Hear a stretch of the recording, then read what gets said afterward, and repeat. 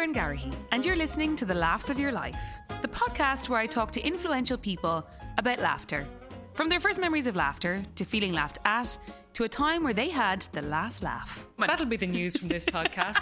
Claire Byrne gave up the television so she could watch Selling Sunset and Selling the OC, and there might be another one coming. She might give up something else to watch another one. Yes, RTE current affairs queen and host of Today with Claire Byrne is my guest this week. She talked to me about her ultimate midnight feast with added Dumbelievables on VHS, her Netflix binge fest guilty pleasure, and what she misses about CB Live, which she gave up earlier this year.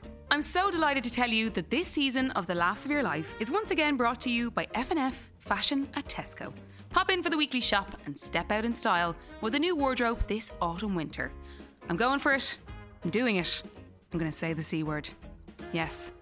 Christmas is on the horizon, and whether we like it or not, it's on its way thick and fast. Soon enough, we'll all be motoring around at 100 miles an hour making festive plans.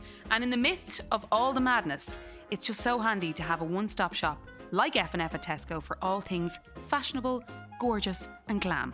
You might not be in the frame of mind for it all just yet, but as someone who had an extremely tame Christmas last year, it cannot come quick enough. If I spot an F&F jumper or top or jacket that even has a hint of sparkle, it's going in the trolley.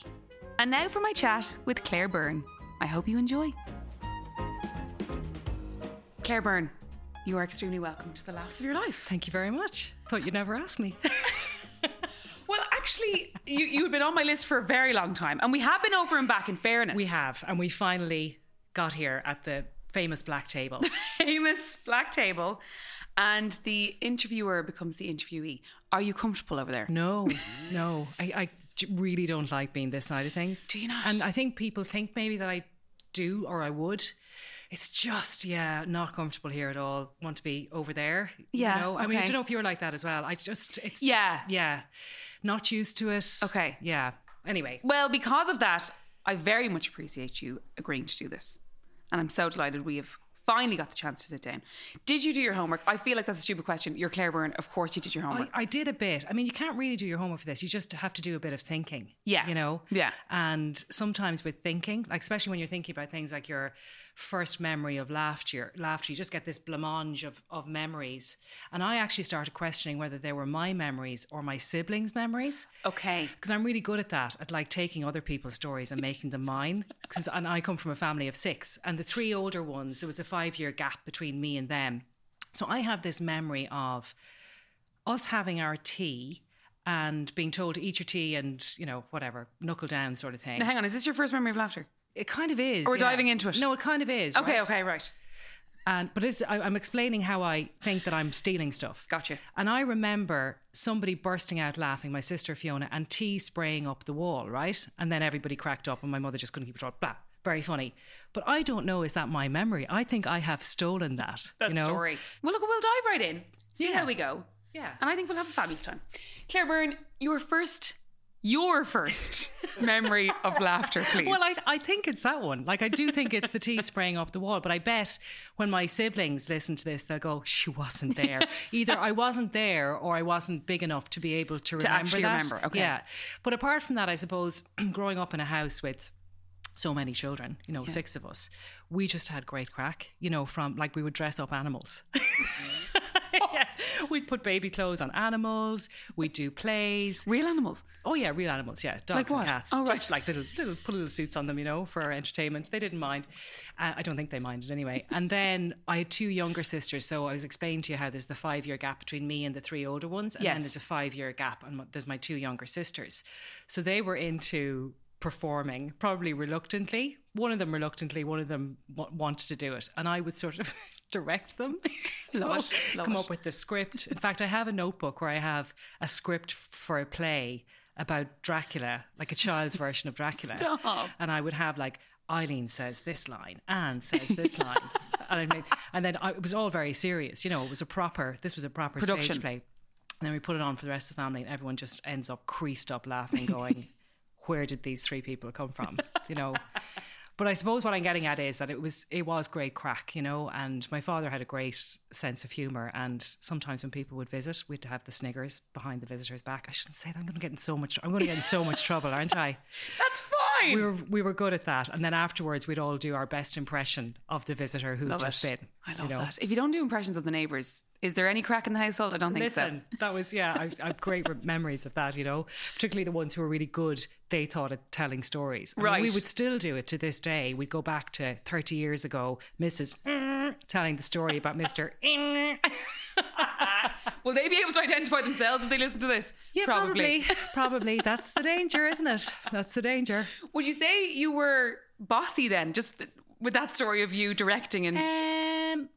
Now, probably my sisters would have something to say about that. I don't think I was really. I think I, rubbed along nicely with both sides of the family. Okay. My brother was the next one up from me, and we had great crack together going on Famous Five, but there were two of us type adventures, like crawling across the bog, climbing trees, just, all that wholesome stuff. Yeah. And then the other two, the two younger ones, I probably was bossy to them. Okay. Like, there's no way I couldn't have been. I was 5 years older than them. I had been the youngest for so long. They came along. My job was to boss them around. You have to. You have to. Still is probably. Was your mum driven demented with the six? No. She's a very calm woman, a grand calm woman. Always was, actually. I don't really remember her losing her temper that much. Really? She was quite good at keeping everything ticking along without having to get very cross, which I think is the sign of a killer, actually.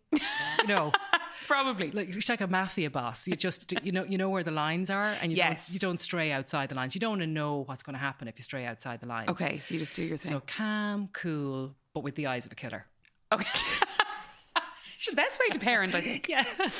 Claire, the first time you felt laughed at, can you recall? Many times, many times, particularly doing this career, this job that I've chosen for some bizarre reason.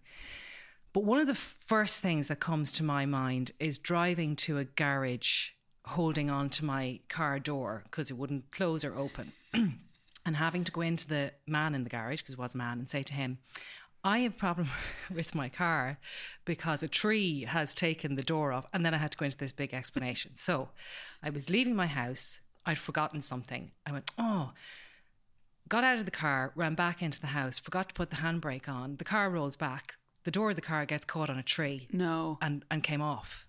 Fully? Yeah. Well, no, not fully. Like, it was hanging off. Right. And so I drove to the garage, like holding on to the door, and then you go in and you say, what happened? Just a tree, no, didn't do the handbrake thing.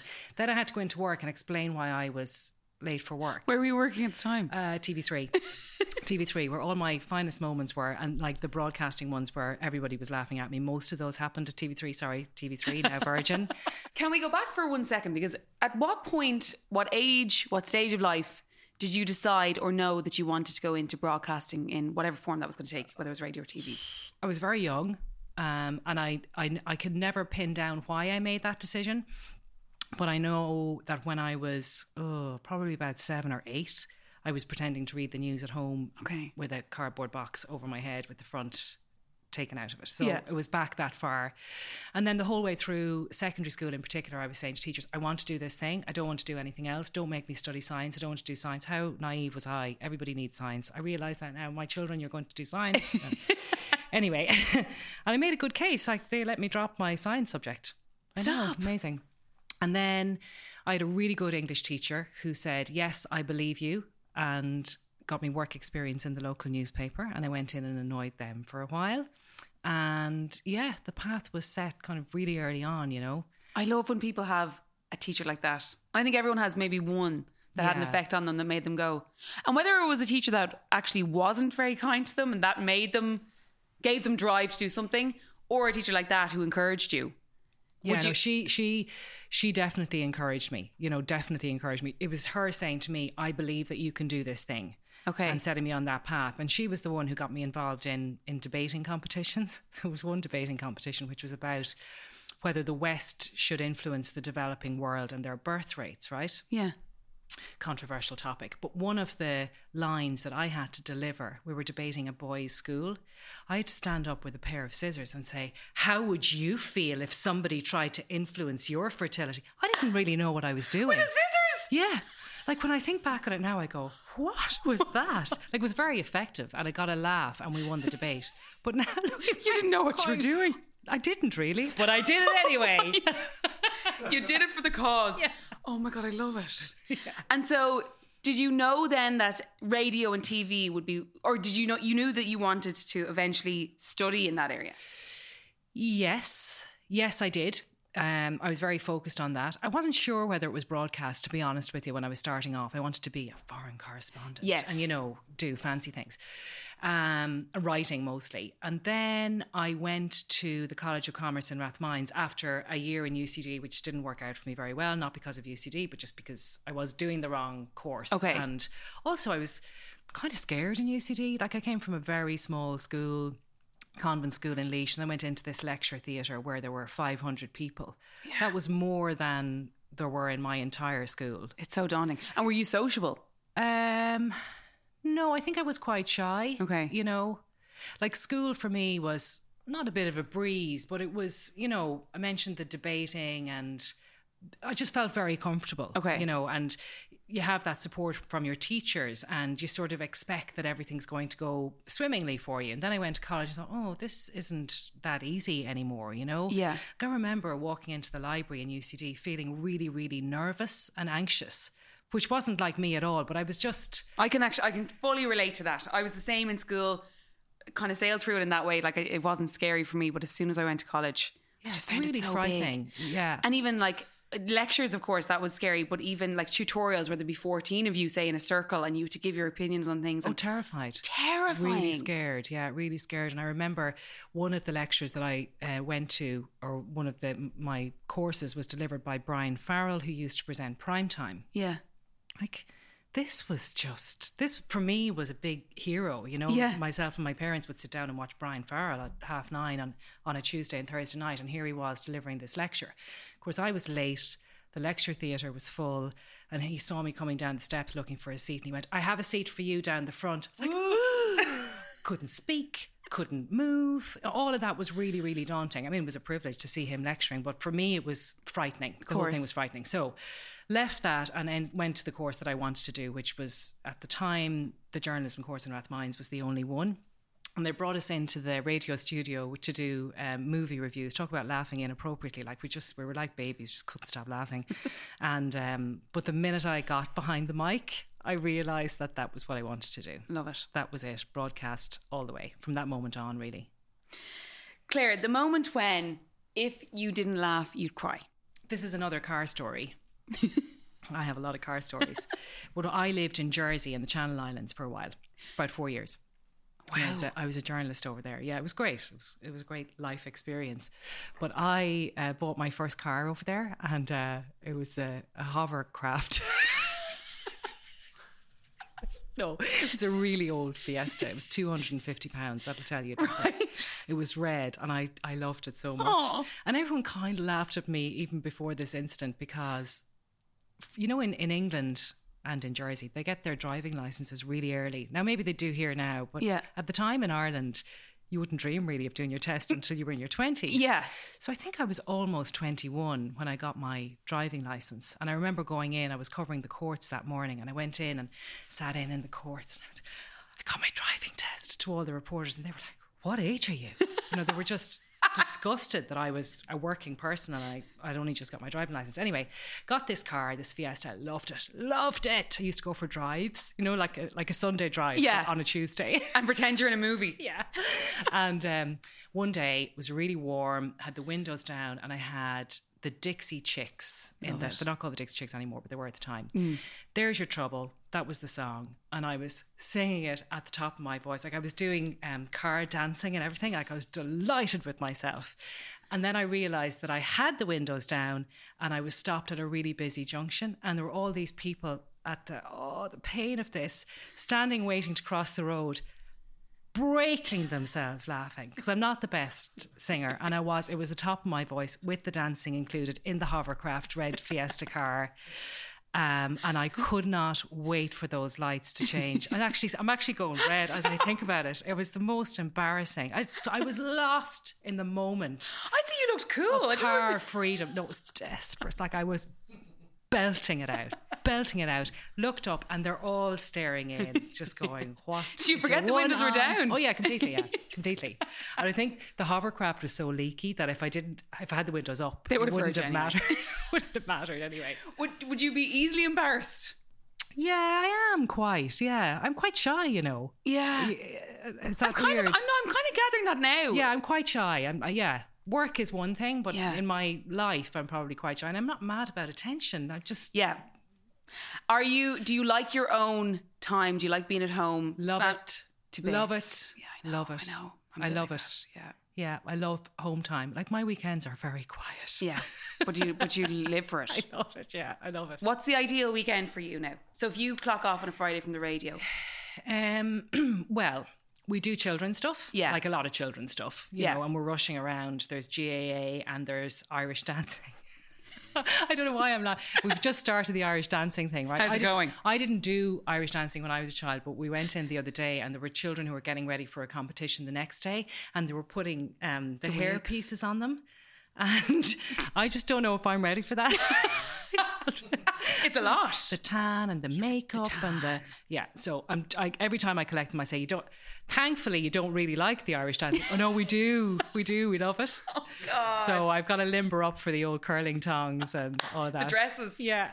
So, yeah, it's busy. It's busy child-wise. And yes. They always have a birthday party or something to go to. But I love when I'm coming into a weekend, and this is going to sound really sad, and I've lined up something really good to watch. Yes. Like, I love that. I'm happy once I'm there. And that's why I love when this time of year hits, because you don't feel but also you don't feel guilty about not going out and enjoying the bright evenings. You can just cozy up. Yeah, I'm betting the latest season of the Kardashians and I've no shame about it. Oh listen, I was put on to Selling Sunset last season and I went back to season 4 and I have no shame, absolutely no shame, and I'm looking forward to the next one. Okay, you need to go on to Selling OC. Oh no, I've seen it. Oh, you see? Yeah. No, you needn't worry. I'm all over it now. I know them all intimately, and I follow their lives on Instagram as well. Yes. Oh yeah, I'm all over it. Chriselle and her new partner. Yeah. No, it's all going great. Anything you need to know, dear. I have it all. We'll do a pop quiz afterwards.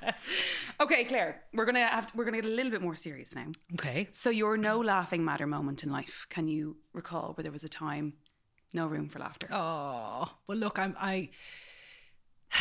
I have things ready to tell you because I've thought about all of this, and I said to myself, I'm not going to talk about my dad, who died in last year.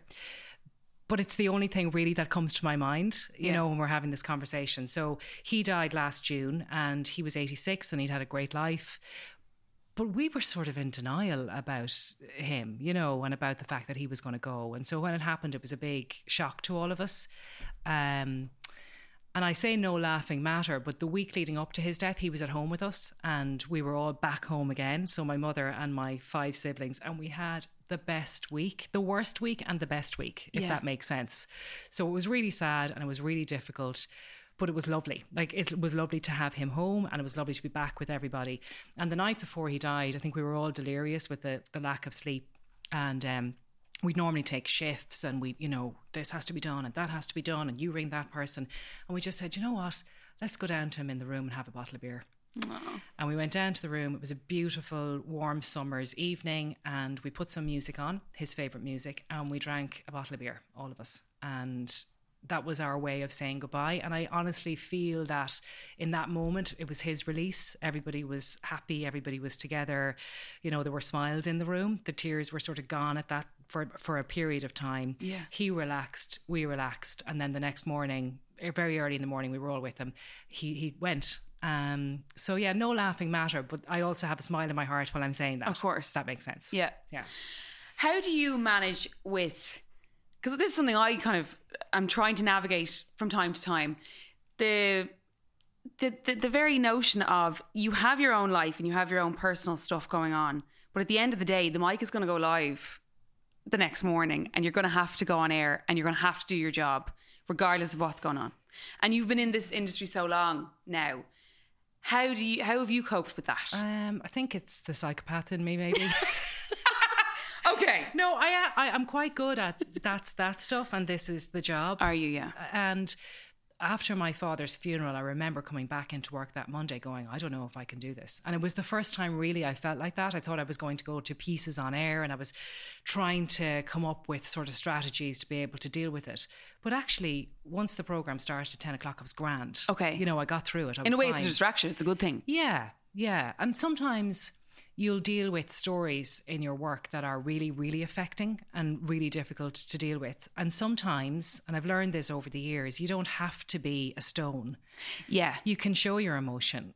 But what I always tell myself is, this isn't my grief, or this isn't my difficulty. So there are times when you don't really have a right to be sad about something, because it's the person you're talking to, it belongs to them, and it's your job just to facilitate it. But there are other times when it's right to reflect how the audience feels at home.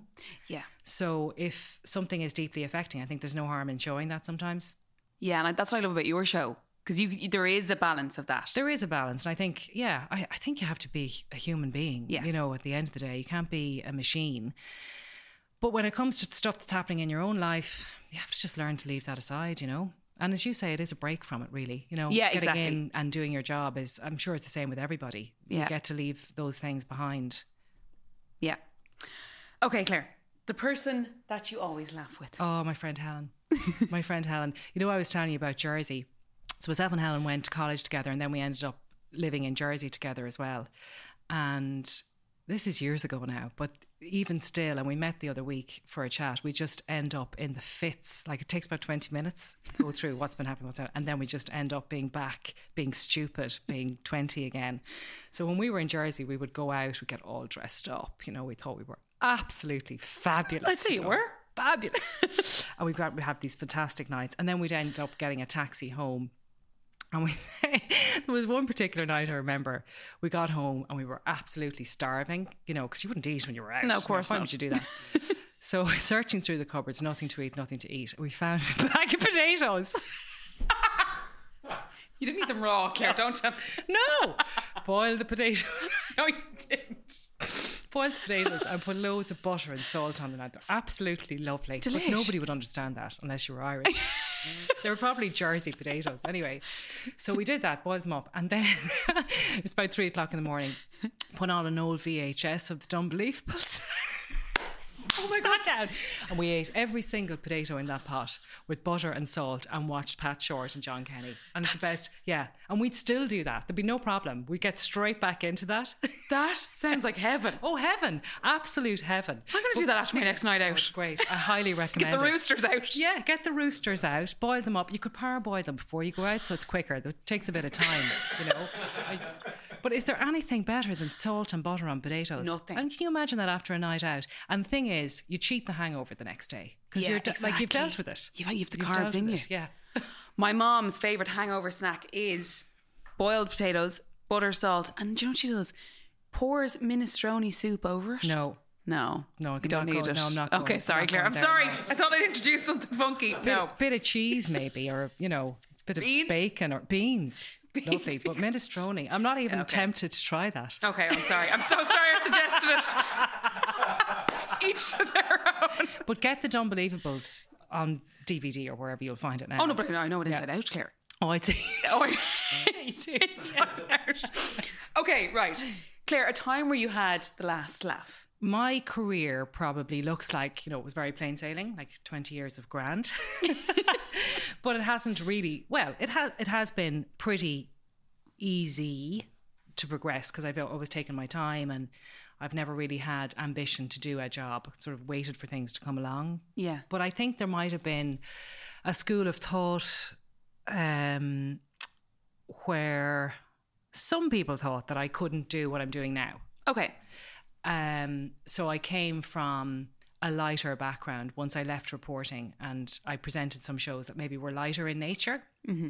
And a couple of things have been said to me over the years, like, you're not here because you're good, you're here because you're a woman, which is fine. People can have that opinion. But when you're young and coming up through, people saying things like that to you can affect you, and make you think about whether you're aiming too high or you're in the wrong place. And it is nice to look back now, hopefully doing the job that I want to do and that I always had sort of aimed for, and say, yeah, actually, I was right and you were wrong. Love it.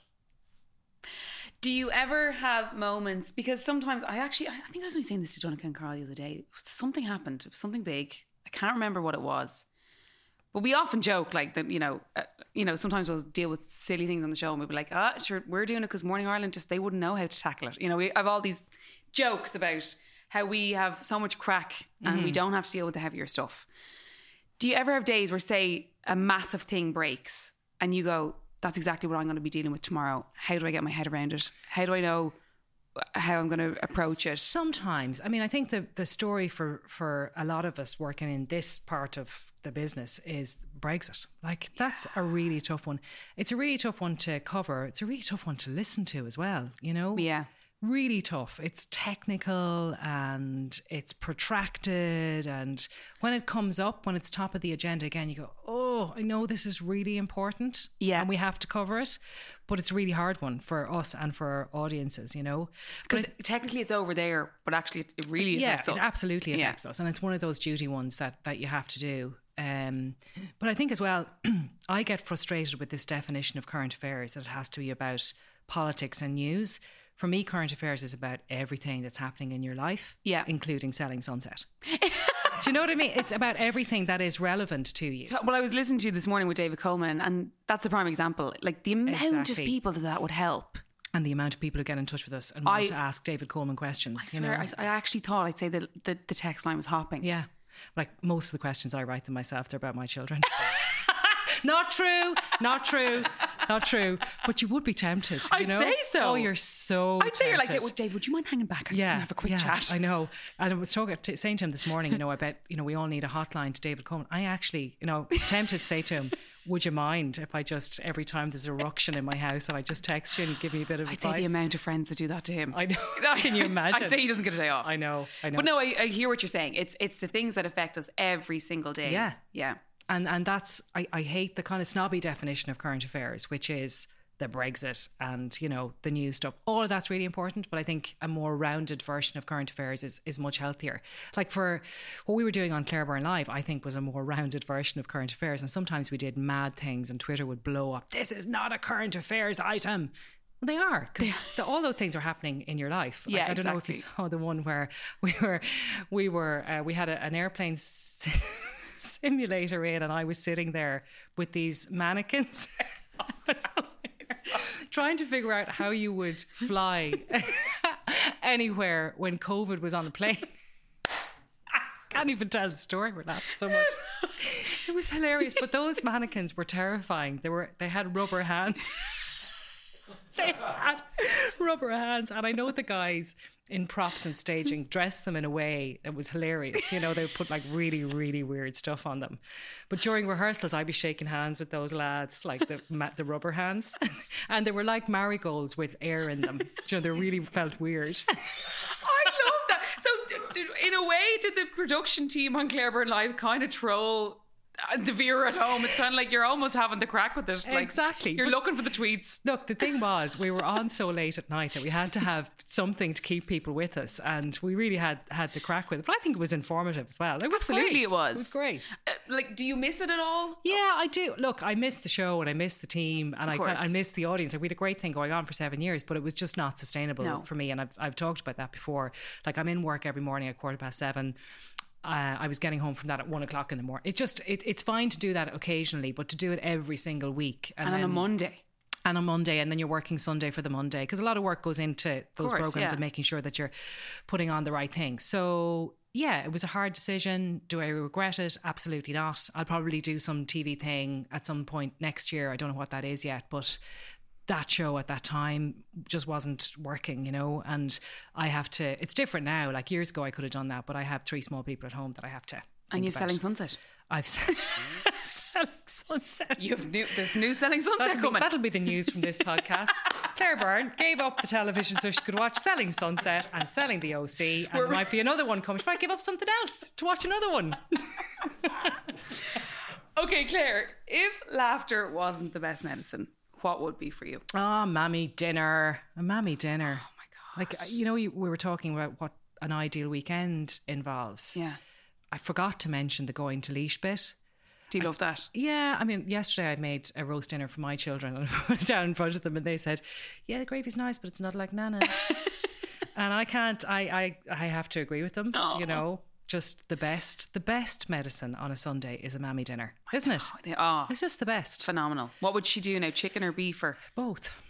Oh, if you don't mind. She'll do both. And you'll go down, you get a choice. Oh, would you like a bit of both on the plate? Stop. Of course you would, wouldn't you? Like you would. Dream, yeah. Everything, bit of everything. Yeah, and stuffing. Like she just makes magic stuffing and magic gravy and magic roast potatoes. And I can't. I try my best. And you're supposed to know how to do those things that your mother does. And I try. But I can't. It's like when she gives you the recipe for the brown bread. Myself and my brother say this. She'll talk you through the recipe or she'll write it down. But she'll always leave something out. Oh yeah, but she wouldn't bother writing that down. That's just a handful. That's sure everyone knows that. I go, no. Is she kind of doing it on purpose? Yeah, no, definitely. I am convinced that she doesn't want us to be able to make the stuff like she makes it. Because she wants you to need her. Yeah, she wants, yeah. They have to feel needed. The other thing I was thinking about when it comes to if laughter wasn't the best medicine, what would be? Paddle boarding. Oh, come on. Discovered paddle boarding this summer on my holiday.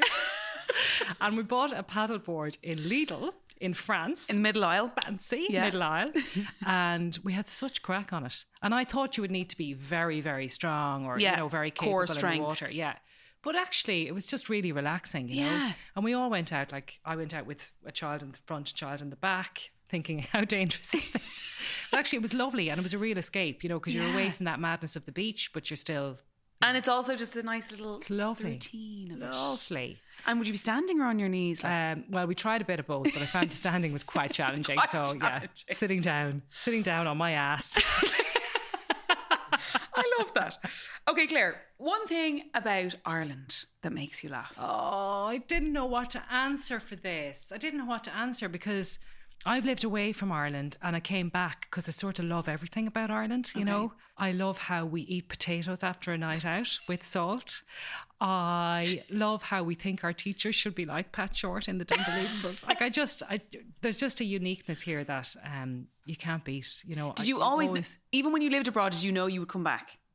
I think so, yeah. Did you ever think you might find love abroad or just settle somewhere abroad? Yeah, and I did, but I always knew I was coming back. Okay. You know, and I came back to Ireland and then I went again. I went over and lived in London for a while. And I just found London media in particular just really aggressive. You know, they don't stab you in the back, they stab you in your face. Stop. Is it? I thought it was really tough. Yeah. Really tough. And I just wasn't, I don't know. I wasn't built for that. There's a gentleness about Ireland. I mean, it can be tough. Yeah. Of course it can be. But I just don't think there's the aggression that I saw in London is here. Okay. Yeah. So I'm just giving you advice there on, you know. Gotcha. Noted. Okay. Are you ready for your quickfire round, Claire? Oh, yeah. Well, I am, but I'm not because I'm really bad at this. Claire, right, you're going on as if you're very stressed about these questions. No, I'm but actually terrible. I have to get my phone perfectly out good now answers. And look at my pen. all of my answers will be based on Selling Sunset. Okay. The actor that always makes you laugh, Claire. You know, Ardal O'Hanlon. Excellent. And the reason I say that is because, and I think Tommy Tiernan has the same thing, they just have funny bones. Yeah. You know, somebody who you look at them. I met Tommy Tiernan at the autumn launch. You know that thing they do in RTE where everyone has to turn up and stand for photographs? It's cringe. It's a little bit cringe. And I remember looking at Tommy and I just laughed in his face. I don't know why I did. I think it was just a response to him having funny bones. Yeah. And we've had Ardal in talking about very serious things like Brexit and Northern Ireland. And I'm telling myself, don't laugh. He's not the priest. Don't laugh. But he just has that thing about him. It's just an aura of... Do you know who else has funny bones? And you've met him a few times and we're actually a little bit afraid you're gonna poach him. Carl Mullen. Oh, yeah. He has funny bones. He has funny bones. He's just funny. Yeah. You just look at Carl and your smile just creeps in. He's getting on fantastically with the Formula One. I am trying to poach him. And I have said to my team inside, can we think of more ways to use Carl Mullen? Can we just... Yeah. He's just a dote. Are you worried about that? A little bit. Donica and I are like, where are you? And there was one day he was actually on with you and he hadn't told us that morning that he was going to be on. And we were like, well, if you don't mind, look who's on Radio 1. Donica just happened to hear him. We're a little bit scared. Claire, the actress that makes you laugh. I'm a big fan of Bridesmaids. Love it. So Kirsten Wiig, is that her name? Yeah. Loved her in that film. The movie that makes you laugh out loud when you watch it. This is very twee, but Happy Gilmore. Oh my God. Do you know Happy Gilmore? Do I know it? Do you know it? That's actually probably mine. I thought that you wouldn't have seen that film, that you were too young, or they had. Yeah, isn't it just the funniest? The granny in the nursing home. I know, but I don't think he's made anything as funny since. I would fell off the rails a fair bit. I completely agree. Adam Sandler. Yeah, but that's one of my favourite films. But Ben Stiller as the nursing home worker is a really underrated performance as well. Fantastic. Okay, the comedian that makes you laugh out loud. Oh God, it's so difficult, isn't it? It's hard to choose. When it comes to comedians, because they don't get out much. The last big gig I went to was a benefit for Sean Cox, who had that really sad accident at the Liverpool football grounds. And there was an ensemble of comedians there. And Jason Byrne was the one who I laughed out loud at. And I've had terrible experiences with Jason Byrne. Why? Like, terrible. Because when I was a presenter on R&AM, he would come in and sit down in the chair and then not be able to stay sitting in the chair, and he'd start moving all the bits on the set around. Like he was moving the plants, moving the table. And you know when and I wasn't very experienced then, like I was in my 20s, I was absolutely terrified of him. Scared of him? Yeah. Now since then the tables have turned, because he's been on the TV show Claire Byrne Live talking about serious things, and you can tell that he's like out of his comfort zone, and you can't really start moving the tables on a serious current affairs program. So that's hard. When I saw him as part of that group of comedians, it was one of the funniest things I've ever seen. It was about a really sad subject, about his dad, you know, who has since passed away. I think I've seen that stand up. It was an absolute tonic. Yeah, I think he's brilliant. He's great. And finally, Claire Byrne, your best or worst joke? Oh gosh, I have to use one of my daddy's jokes, and they're terrible. They're terrible, right? Go on. The first one isn't really a joke, but he put his two hands on the light switch and switch it on and off and say many hands made light work. Like it's not even funny. No, it's not funny. It's not funny. It's a dad joke. It's great. And then for my entire, like I'm, old now, but my entire life, he would tell me this joke again and again and again, and with the same routine. Why didn't the skeleton go to the dance? I don't know. Why didn't the skeleton go to the dance? Because he'd nobody to go with. Ha ha ha! We'd all have to erupt and laugh. It's a terrible joke, but it's a good one in our house. Dad jokes are my favourite. Yeah. Claire Byrne, it's been an absolute pleasure. Thank you so much for taking time out of your very busy schedule to share with me the laughs of your life. I'll have to have a lie down after that. With selling sunset. Thank you for listening to The Laughs of Your Life with Claire Byrne. I really hope you enjoyed it. And if you did, don't forget to like, subscribe, rate and review. It really helps the show if you do. This podcast is produced by Chemistry Media and Collaborative Studios. And this season of The Laughs of Your Life is brought to you by F&F Fashion at Tesco.